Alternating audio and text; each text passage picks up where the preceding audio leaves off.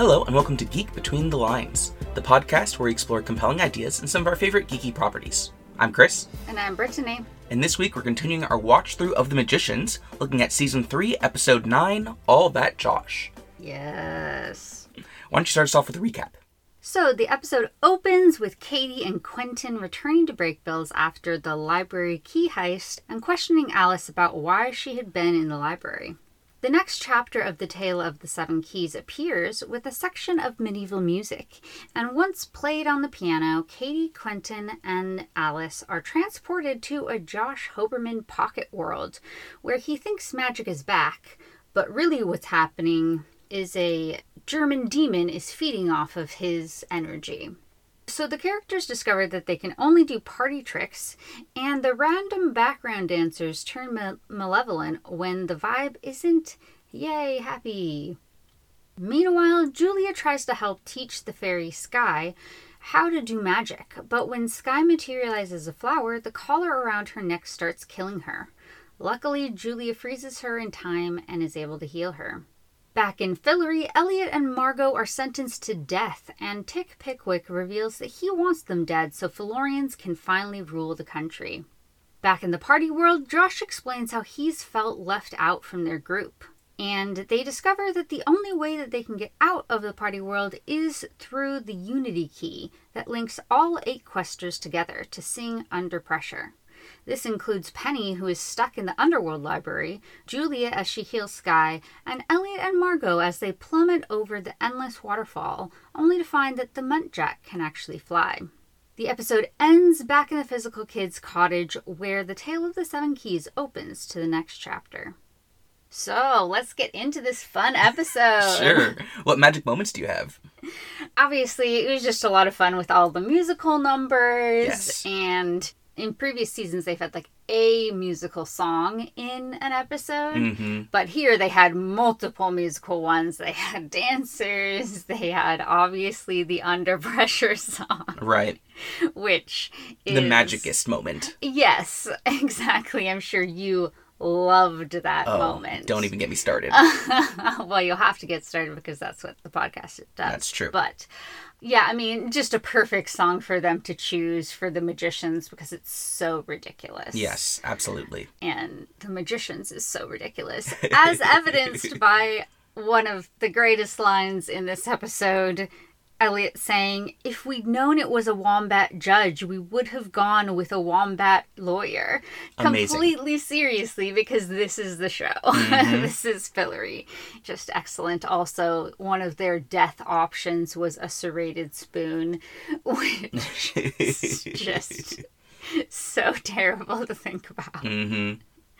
Also, in the party world, all the clocks are set to 4:20 for Josh. Amazing. Of course, this is what Josh's party world would look like. Mm-hmm. And all of these famous art pieces have Josh in them. So good. good. Yeah. Just excellent. And the set design, just every element of it is so clever, so funny, so over the top.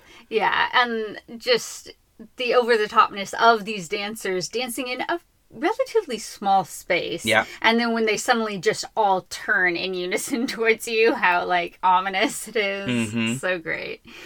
And then another fabulous line is when they're all linked with the keys and Margot's, "Yeah, we're about to die right now." And they're like, "No, just have to sing this song." And she's like, "Well, enjoy our death screams, I guess." Which is just perfect. Mm-hmm. Because, okay, so we're not going to try to help us not die. I guess you'll get to hear us die. Mm-hmm. And it's just such a Margot way of expressing her annoyance in the circumstance. Of course this is what we have to do while we're dealing with trying not to die, Mm-hmm. And also, Margot and Elliot chained to the Muntjac, but being so into the singing. Elliot standing up while being chained. It's just so good. Them both standing, singing passionately to each other.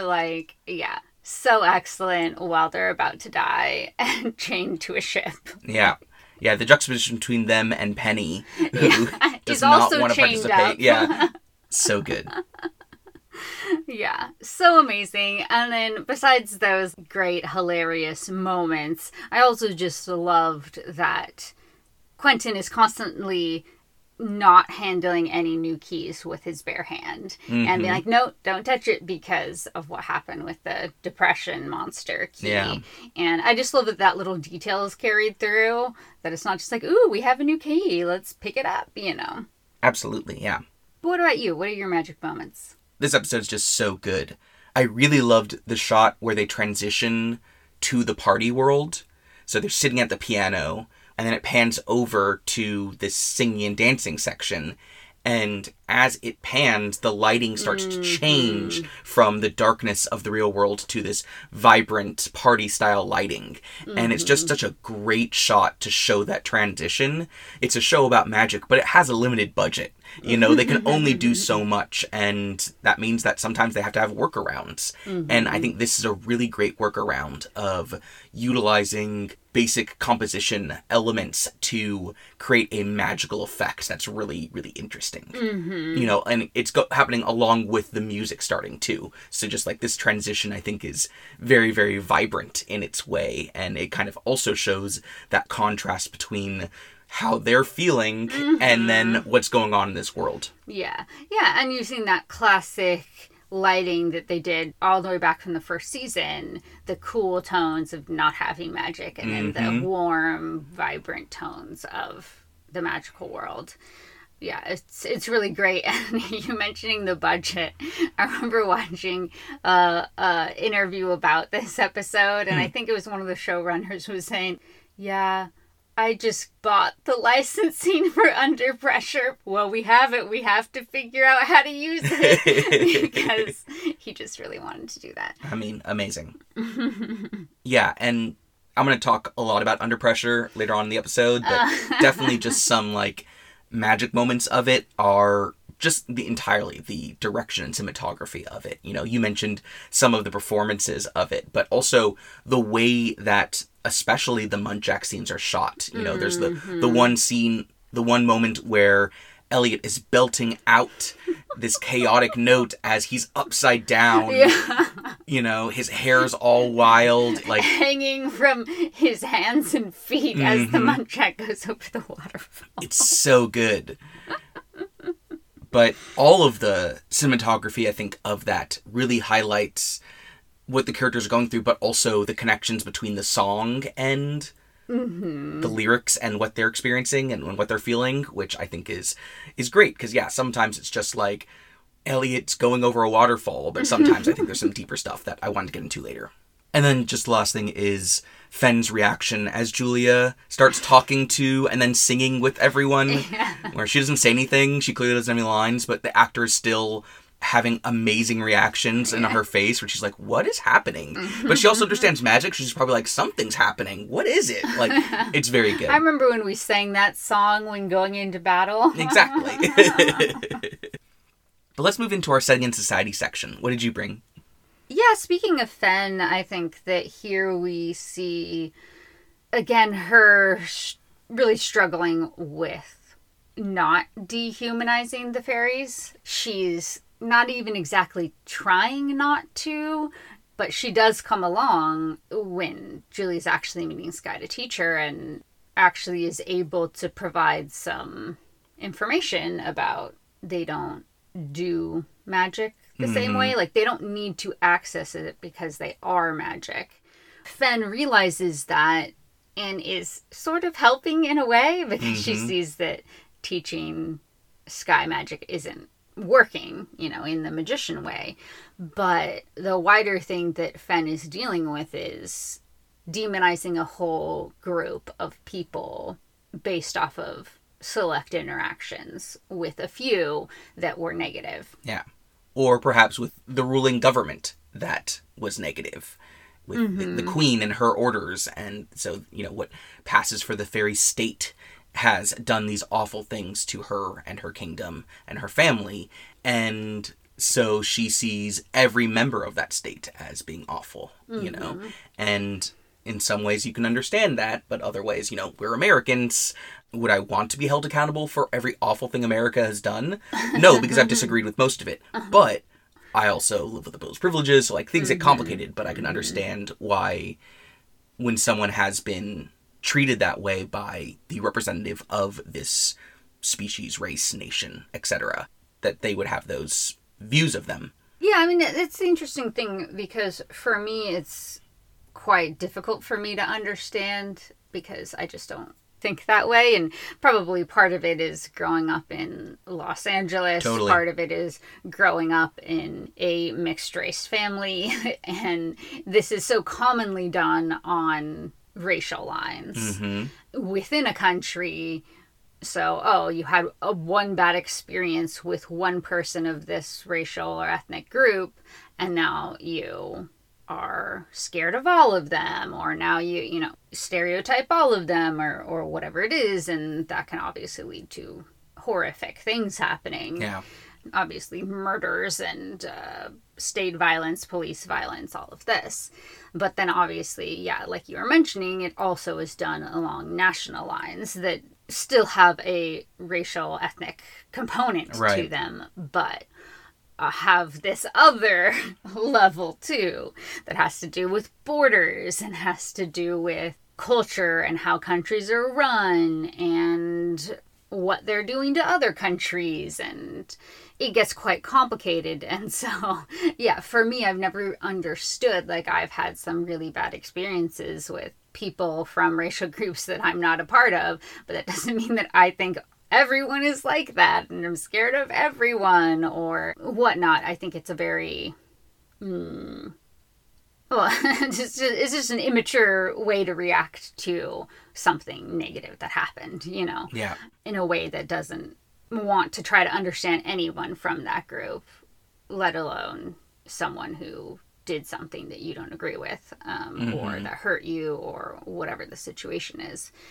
But yeah, instead of treating people as individual people, well, within systems that affect them and impact their choices, not as some monolithic group that everyone is like this, and so I think Fen is dealing with this, which is frustrating to me because it's Fen, get there faster. But for people who are struggling with this, it's not that easy. So also trying to have compassion for her character, that she's reacting out of a place of pain while still holding her accountable for being wrong. Yeah, for sure. Although, that being said, I do very much understand why people would just villainize Americans. Absolutely, yeah. When it's hundreds of years of history. When it's constant bombardment. When it's, a entire social, economic, political system set up in ways that are inherently imperialist and exploitative and racist and so forth. Yeah. I get why people would be super angry and hate us, Totally. What about you? What are the setting and starting points you were thinking about? I was really interested in a couple things with Skye.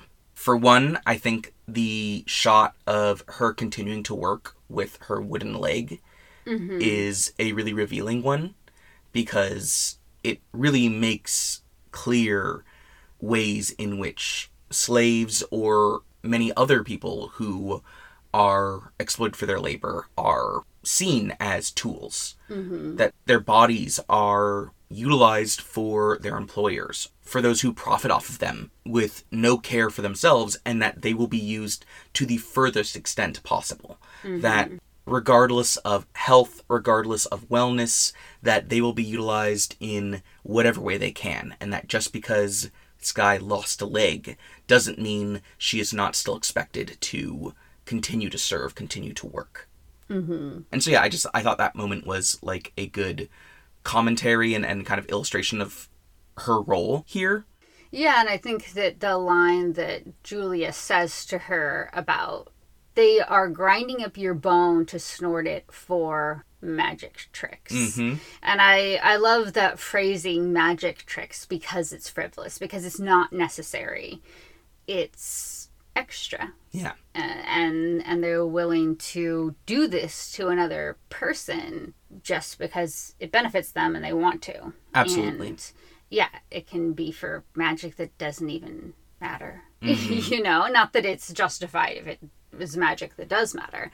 But yeah, I think that really does draw strong parallels to modern day slavery and labor exploitation practices, because it's like, yeah, this person is enslaved, or this person is maimed by the unsafe working conditions that they have to be in, that they're paid so little for. This person's working for 16 hours a day. This person is being sexually abused by their employer and they can't do anything about it because they can't even live off of the money that they're making there. This person is crushed to death because the company didn't care about inspecting the building's safety. You know, these are all things that literally happen.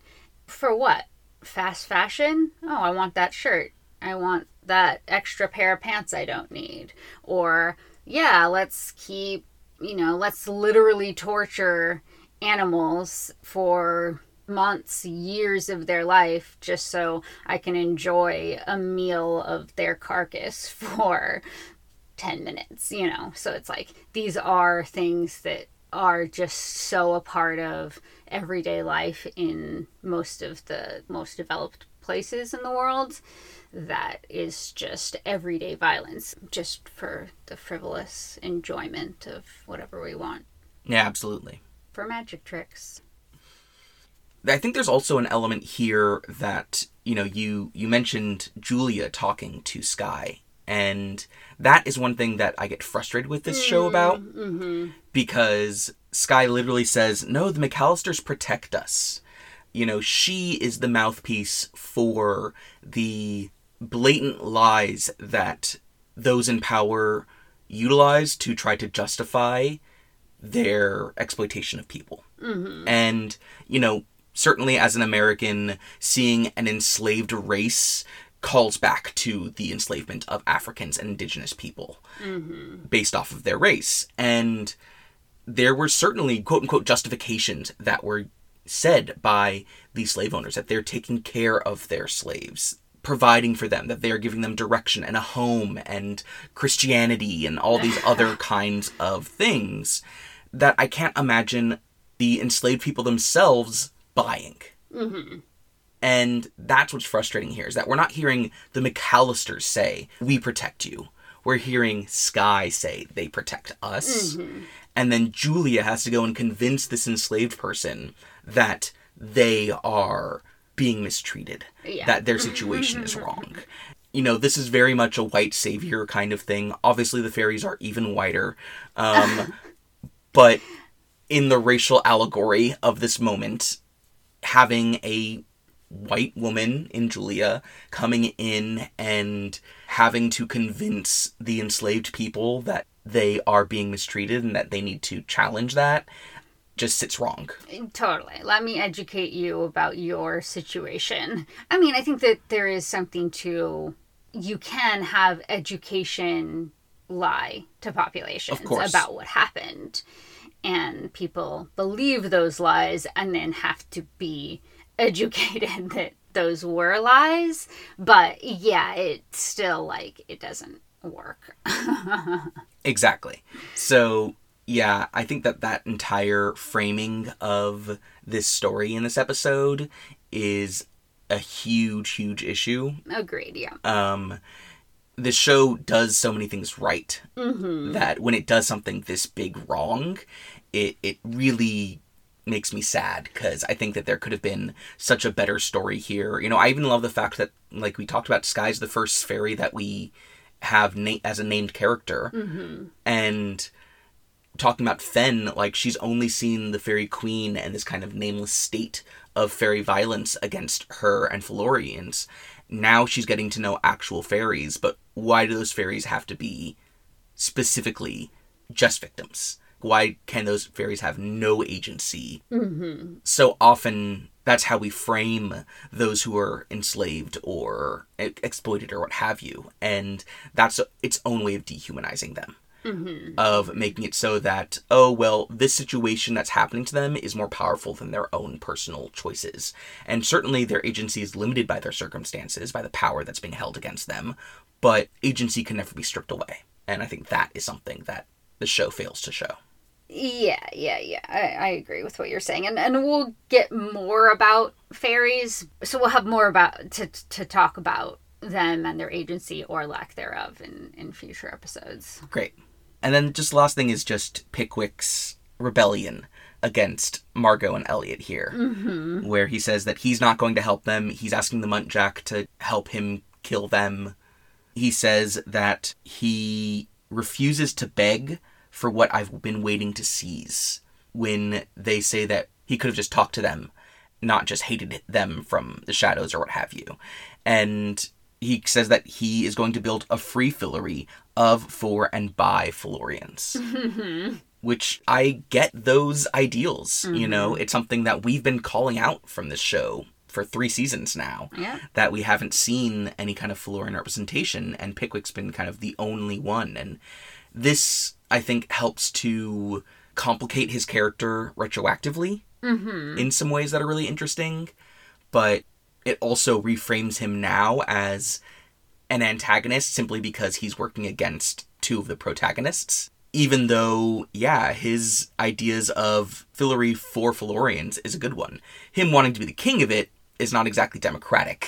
No. But arguably, is it more democratic to have a king from your own country than a colonialist king? You know? So yeah, I think that there's just some interesting stuff to chew on there that I'm excited to see how the Fillory storyline goes from here. Absolutely. But let's head into our themes and schemes section. What did you bring?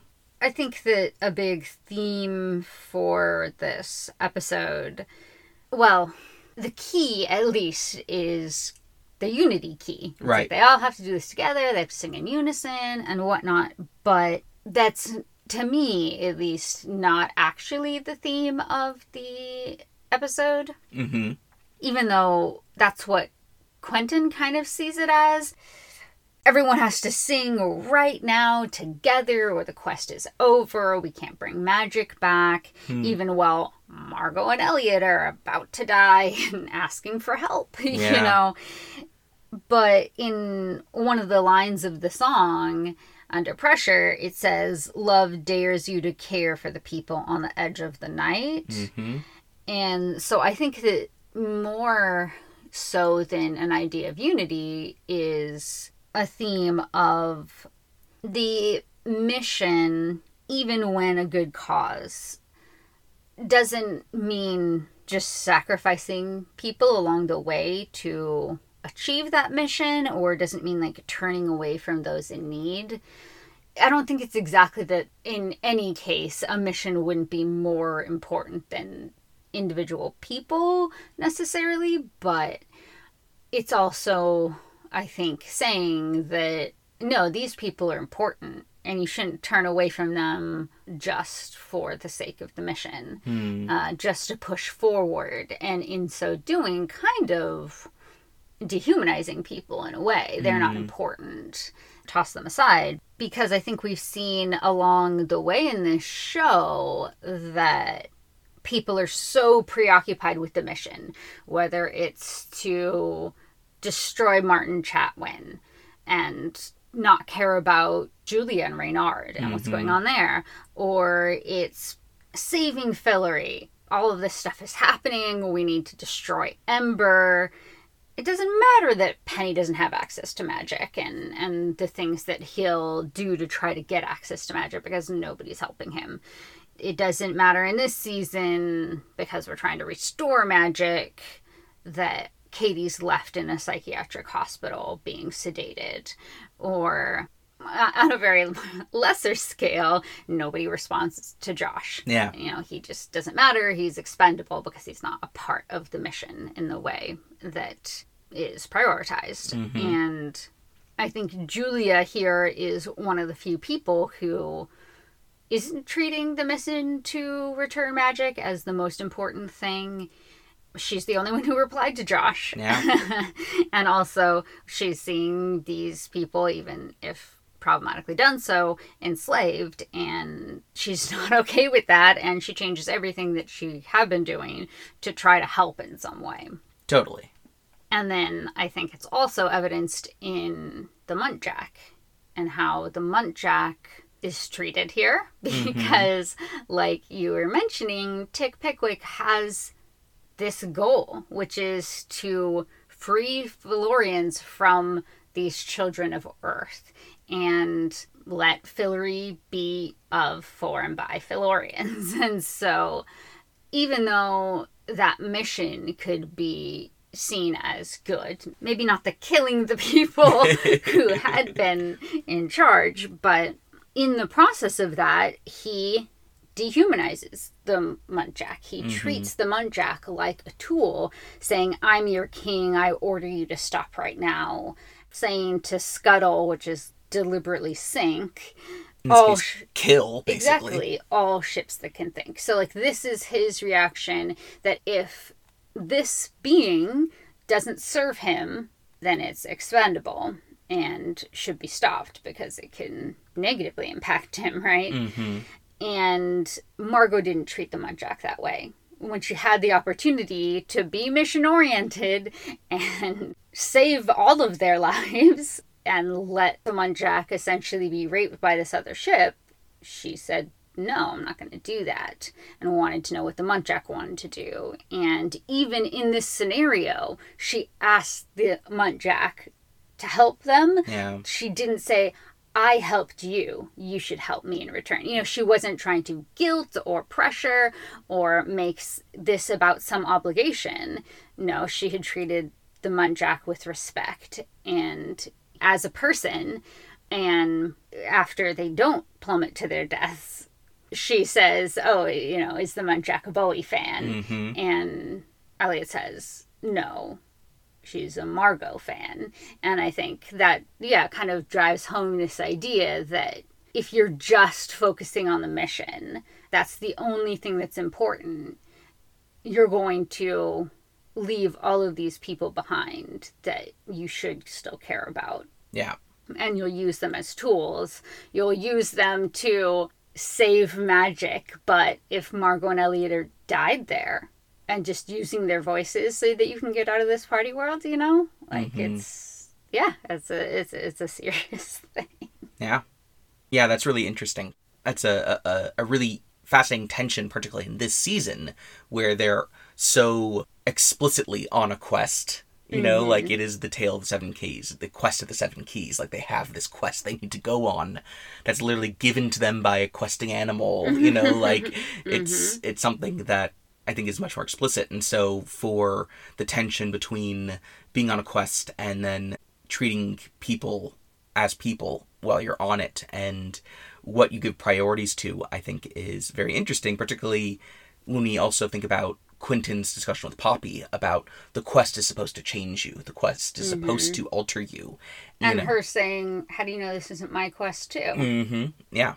Yeah. I think that's very fascinating. Yeah. And I think right on the heels of the sacrifice of Victoria and Harriet. Yeah. They and their lives weren't as important as, well, particularly Victoria's life wasn't as important, and Penny's life as getting that other key. Yeah, absolutely. And I think it kind of leads a little bit potentially to what Tick Pickwick said about Children of Earth. You always think you have the right to rule. And then Elliot asking Margot what really gave us the right to do everything that we've done in Fillory, to be king and queen of Fillory. And so I think it's kind of leading into those questions of why does Julia have this extra magic? Yeah. Is Margot and Elliot being rulers here earned in any way? Which, yeah, we'll continue to see. Yeah, absolutely. What about you? Well, for me, the kind of biggest thematic thing that I wanted to talk about was the musical. You know, people have talked about how in musicals, the songs happen when there is such emotion or feeling or plot relevance that it gets communicated in a way that breaks through just regular communication. Mm-hmm. That it has to be expressed in this much more outstanding kind of way. And so I was really paying attention to what the music that's used in this episode is expressing from these characters. Mm-hmm. And I think it's particularly interesting because this show, as it is wont to do, has that meta level where in most musicals, the characters don't recognize that they are in a musical. The music happens as a representation of what they're going through, what they're experiencing, but they're not afterwards being like, that was a great song. You know, like they didn't experience it in their perspective as a song. Here, all of our main characters know that this is a musical. You know, they know that this is happening. And so they, are also making choices about music itself in ways that you don't necessarily in a musical, which I think is interesting. But yeah, just kind of as we were going through, I was, looking at, okay, so what's the song communicating? And the first song we get is Josh singing his song about basically how he's the party king. And it's one of those, like, let's party songs, which are a great genre of song. And as he's going, we see him being respected, worshipped even, as the king of this area, and confident, and saying things about how he's bringing the party, and how he is, the center of this world, essentially. And it really helps drive home why, for the rest of the episode almost, Josh is so happy there and he doesn't want to leave. Yeah. Because when his insecurity was being treated like he doesn't matter, like he's nothing, here he's treated like he's everything. Mm-hmm. And in so doing, the world is also full of all the fun party things that he loves, because that is one of the great things about his character that we've seen so far, is that he's a fun party character. He's the one who gets them into Box's party. I think that this is a really cool element of that. The next big musical number we get is Katie's burlesque song and dance. Mm-hmm. And here I think it's interesting because the purpose of the song is to be a distraction. And I think that goes alongside the burlesque aspect of the song. That it's not just a distraction, like she could have distracted them with any song. Mm-hmm. But here she is putting on a art form that is utilizing her sexuality.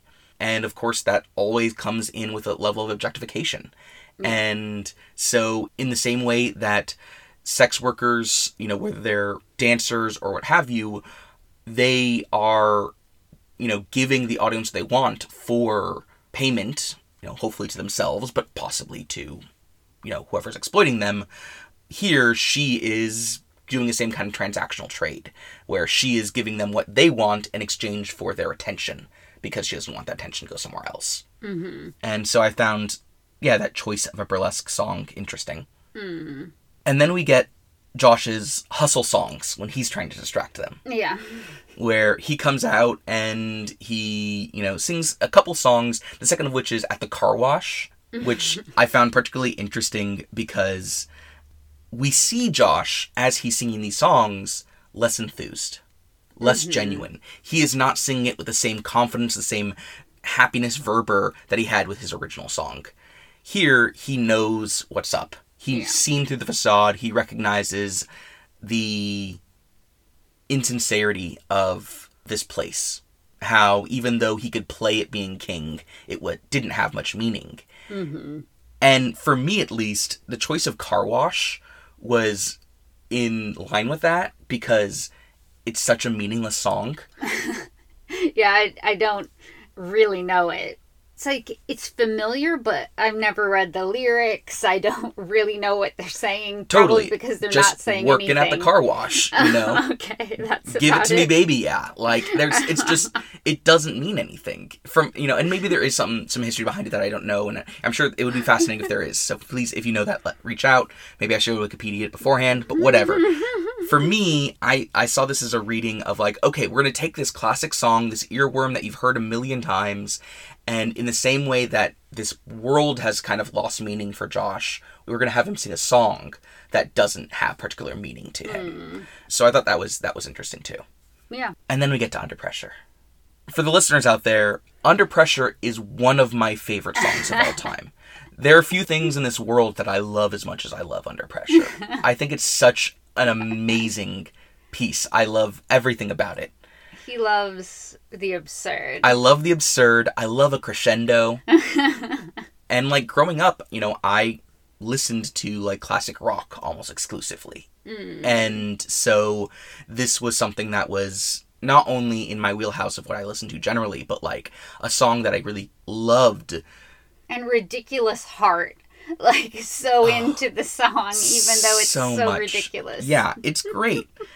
You know? And I think one of the great reasons that they choose this song is not only for the fun ridiculousness of it, but, like, for a song about unity, this song is great. Not only for some of the lyrics, which we'll get into, but, like, I think this is one of the greatest duets of all time.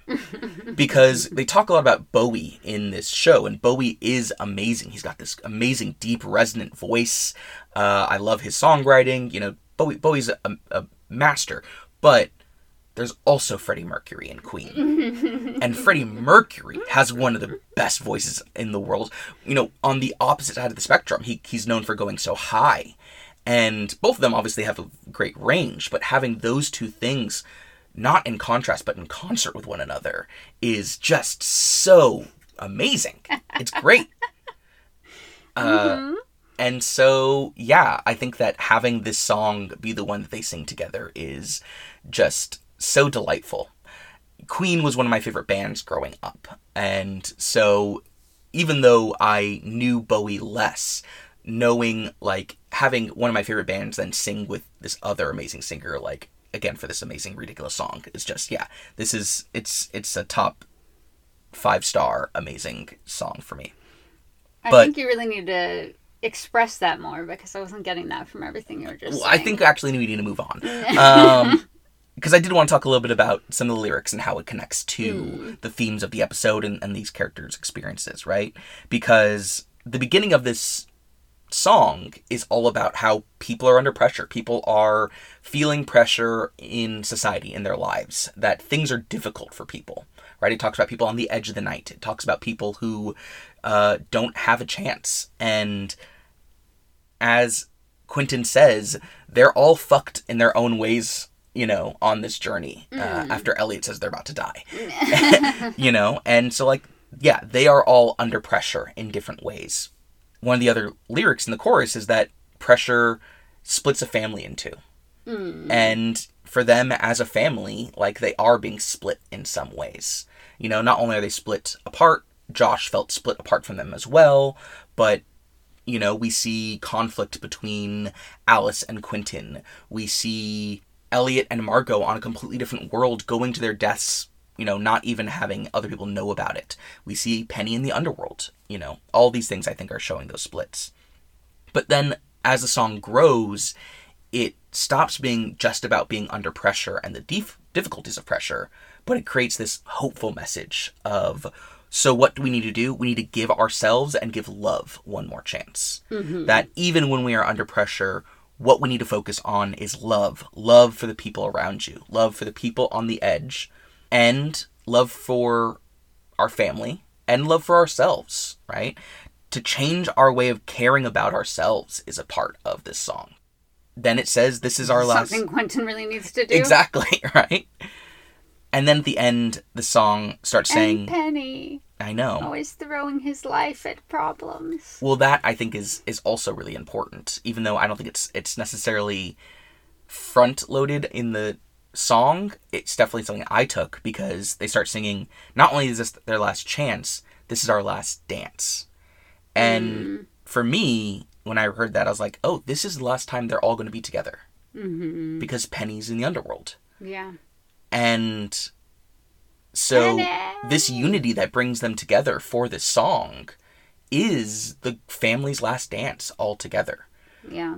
I think that having it be this communal activity of singing together is really fun, but also really beautiful. And so, yeah, I could just imagine the producer wanting the rights to the song because he thinks it's a great song, and but also, like, I think it does fit in thematically with the musical genre, with what they're going through, and, I love it so much. It's really good. Favorite episode? Yeah, I mean, it's up there. For Yeah. sure. Yeah. And I'm going to have that song stuck in my head for the next couple of weeks, which is not a bad thing. It might be for you, because I can't hit those highs. Yeah. But I'll still try. Should we hang you upside down, see if you can do it? Yeah, I bet it'll help. Yeah, a little bit ago, I had done a little poll on Instagram about what's your favorite thing in this season. Unsurprisingly, Under Pressure won. I think I voted for it. Yeah. Oh, of course you did. Yeah. Yeah. It was hard for you because Be the Penny was also an option. I mean, and I also enjoy that, but Under Pressure. Yeah. Yeah. Here you can have Penny sing Under Pressure. Exactly. Oh, dear. Yeah. Well, it's not a Queen podcast. So, yeah, let's go into our From Another Point of View section. Who did you bring to discuss? Yeah, so I was thinking about Katie a lot in this episode because when they first get in, at the very opening of the episode, when they first get in the Physical Kids cottage, the automatic thing that she does is find the truth key to see if Penny's there, too, if he made it out. He's not there, and she's picking it up and she's holding it, even though it's making her feel so ill. Mm-hmm. And nobody else is really caring about that. It's, why were you in the library? I mean, I would also want to know why Alice was in the library, how she got there, how she left, all of that information. Yeah. But then they're whisked away to this next section of the quest and all of that. But she cares about Penny. She wants to know what happened to him. And just not being able to find out would be so difficult. And that's right after one of her acquaintances, at the very least, if not sort of friend, died. Yeah. Harriet. And Harriet was somebody that she went to for resources, someone that she trusted, someone who helped her many times with Penny, and someone who cared about people like Katie and her mother, Hedges, and getting them access to magic, which hardly anyone else in the show really cares about, and so her having to go into musical numbers in that place, I think, would be really difficult. And you see her frustration at everyone around her. Yeah. And yet, she's the one who has the knowledge about music that can help them even get to that pocket world. Mm-hmm. I just find it really interesting that even though she doesn't really consider herself one of them, she and Penny weren't one of this group. They have very different experiences and they are treated very differently in the group than the rest of them, and just don't have as strong affection or bonds. And yeah, people haven't really cared about helping them very much, so they have to help each other. Yet she doesn't have trouble sharing some things about herself. Mm-hmm. Like explaining that her mom was a stripper, and she's like, save your judgment, she liked it, and it paid for piano lessons. Like, so even though she says she liked it, and maybe she did, but she was still in the position to need to do this sort of work to be able to pay for things for her kid, you know? And still a single mom, still Katie growing up in a situation where she needed to learn battle magic. Mm-hmm. And seeing that that's the go-to spell she tries to cast when they're in this party world, yet not allowing other people to judge her mom or feel pity on her. And yet, at the same time, once she's in that party world, she has to engage in something she doesn't really want to do with, as you were talking about, this burlesque song and show to distract people.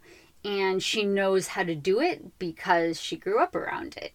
Yet, as soon as she goes behind that screen, she's rolling her eyes at the situation. Like, she doesn't want to be here. She doesn't want to be doing this. This is not important to her. It's just a way to try to get back and to try to find out where Penny is. So she'll do it, and she'll do it well, but it's a facade. Yeah. And I love also the not Todd being like, we like it in E. And her clearly being so annoyed at that, but being like, okay, whatever you want. Like, it is, again, such a good way of framing this as, like, those issues with stripping and things like that, where it's, you know, the entitlement of the people who are consuming it. Exactly. Is toxic. Yeah. Yeah, exactly.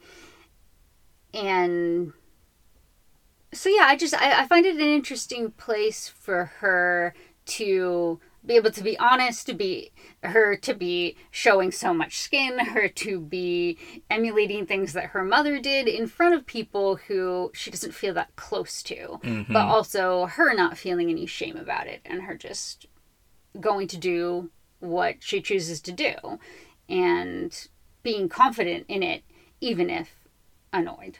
Totally. Yeah, it's just a very interesting place for her. I find it an interesting. It's an interesting way to showcase parts of her character and ways that her character is different than a lot of the others. Totally.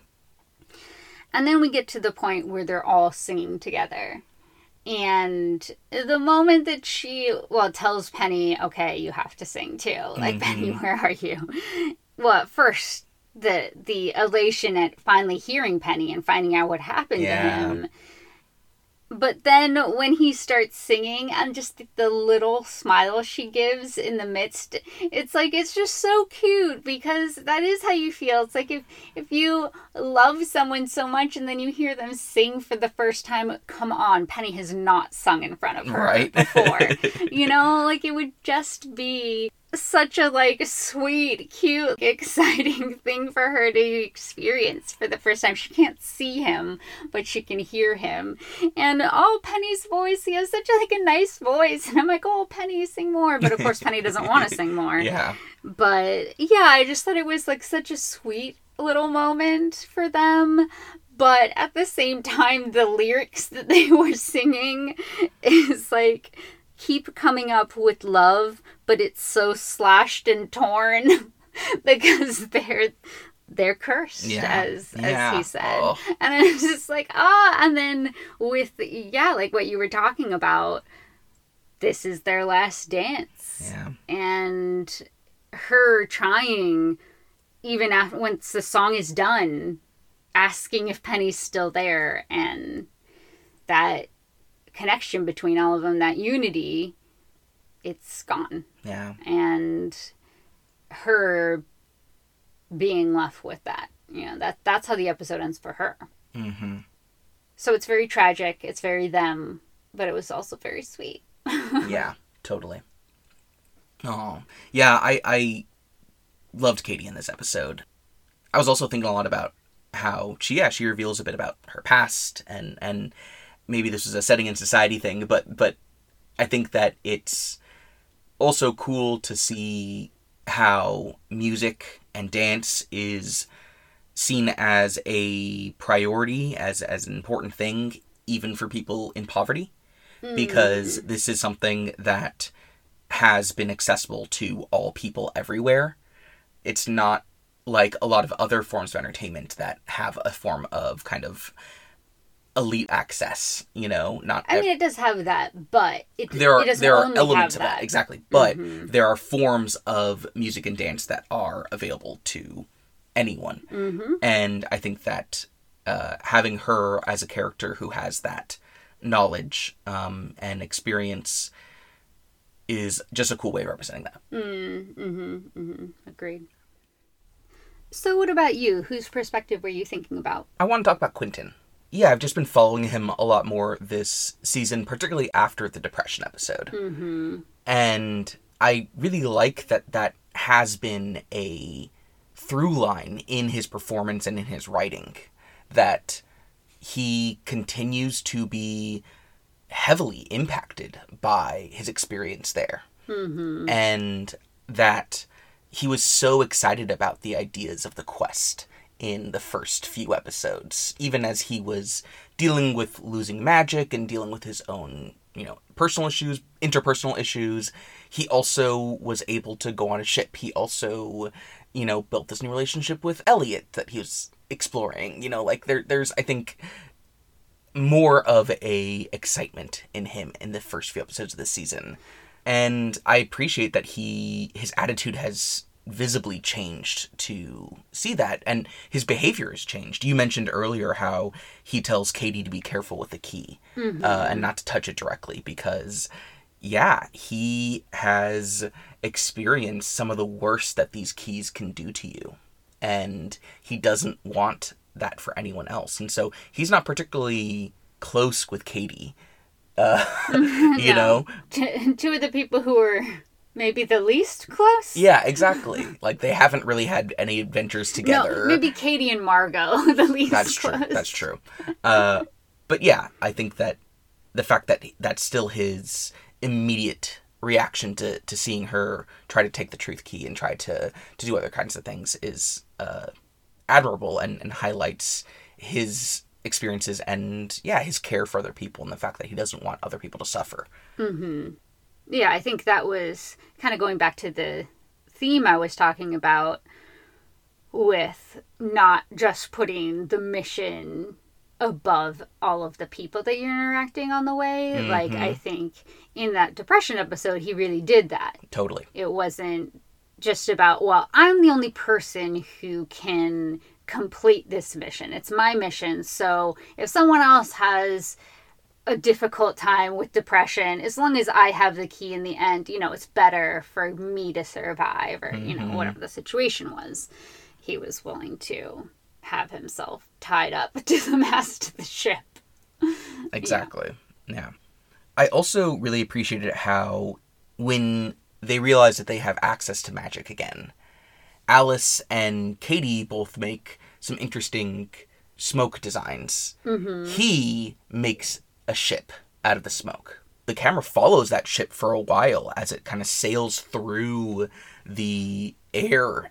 I just thought so much about how that ship probably represents a lot for Quentin. It's tied to why he was so excited at the beginning of his voyage on the Muntjac. I think a ship represents adventure in the classical way that he loves. It represents a kind of freedom that when you're on a ship can go in any direction in the sea. You don't have, you're not as hampered by physical characteristics and geographies. I think that was really representative of Quentin's mindset and what he feels he's missing. Not only is he missing magic, but he's missing that same sense of adventure and freedom that he had felt in the past.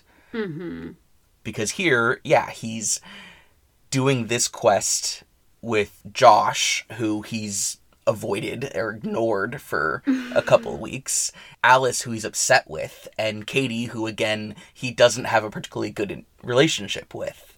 And so, it's just such a different kind of experience for him. But I also appreciate that Quentin is someone who is readily able to say that he's been a dick to Josh. He's still saying, but we need to solve this. Yes, we've been a dick. But he is also saying, it was messed up of us to do this. That, I think, probably comes from Quentin's own experiences of loneliness and feeling like you're nothing or you're worthless or you don't matter or that you might only matter in negative ways, right? Which Josh communicates in some ways here. Yeah, it's interesting. You would think in a way that Quentin would have more sympathy towards Josh because he's probably felt similarly in his life. but he doesn't really, and maybe that's because of the mission being so important to him. Yeah. And I think that the contrast between them is really interesting. Quentin's loneliness that we get introduced to in the first episode, where he's talking to people at a party and none of them are connecting with him. So he goes into his room to be alone. Like, he's more of a misanthrope. He's more of someone who, like, is just too damaged and weird to connect with people.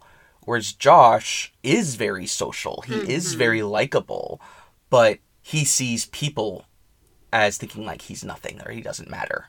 And it's almost like because he is too frivolous, he's too much of a partier, people don't take him seriously, or he's just not important enough to people. And so I think that seeing those two lonelinesses side by side is interesting. I certainly know that when I was in college, I felt very, very lonely at times when I was really unable to connect with people. And one of the few kind of friends that I had at the time was like, just like crushing on this one girl who he was so sad that she wasn't interested in him.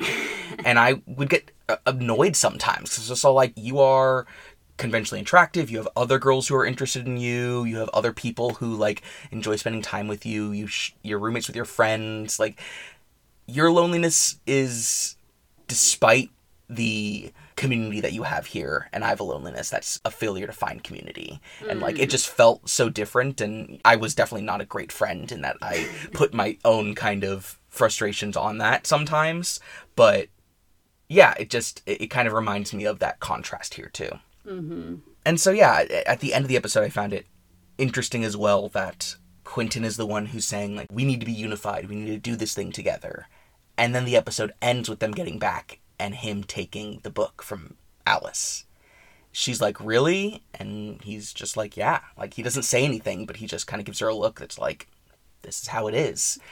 I don't trust you. Exactly. And I think that that's really interesting that he can push for that unity and I think actually feel it, but also outside of the magic of the spell, maintain that distrust for Alice.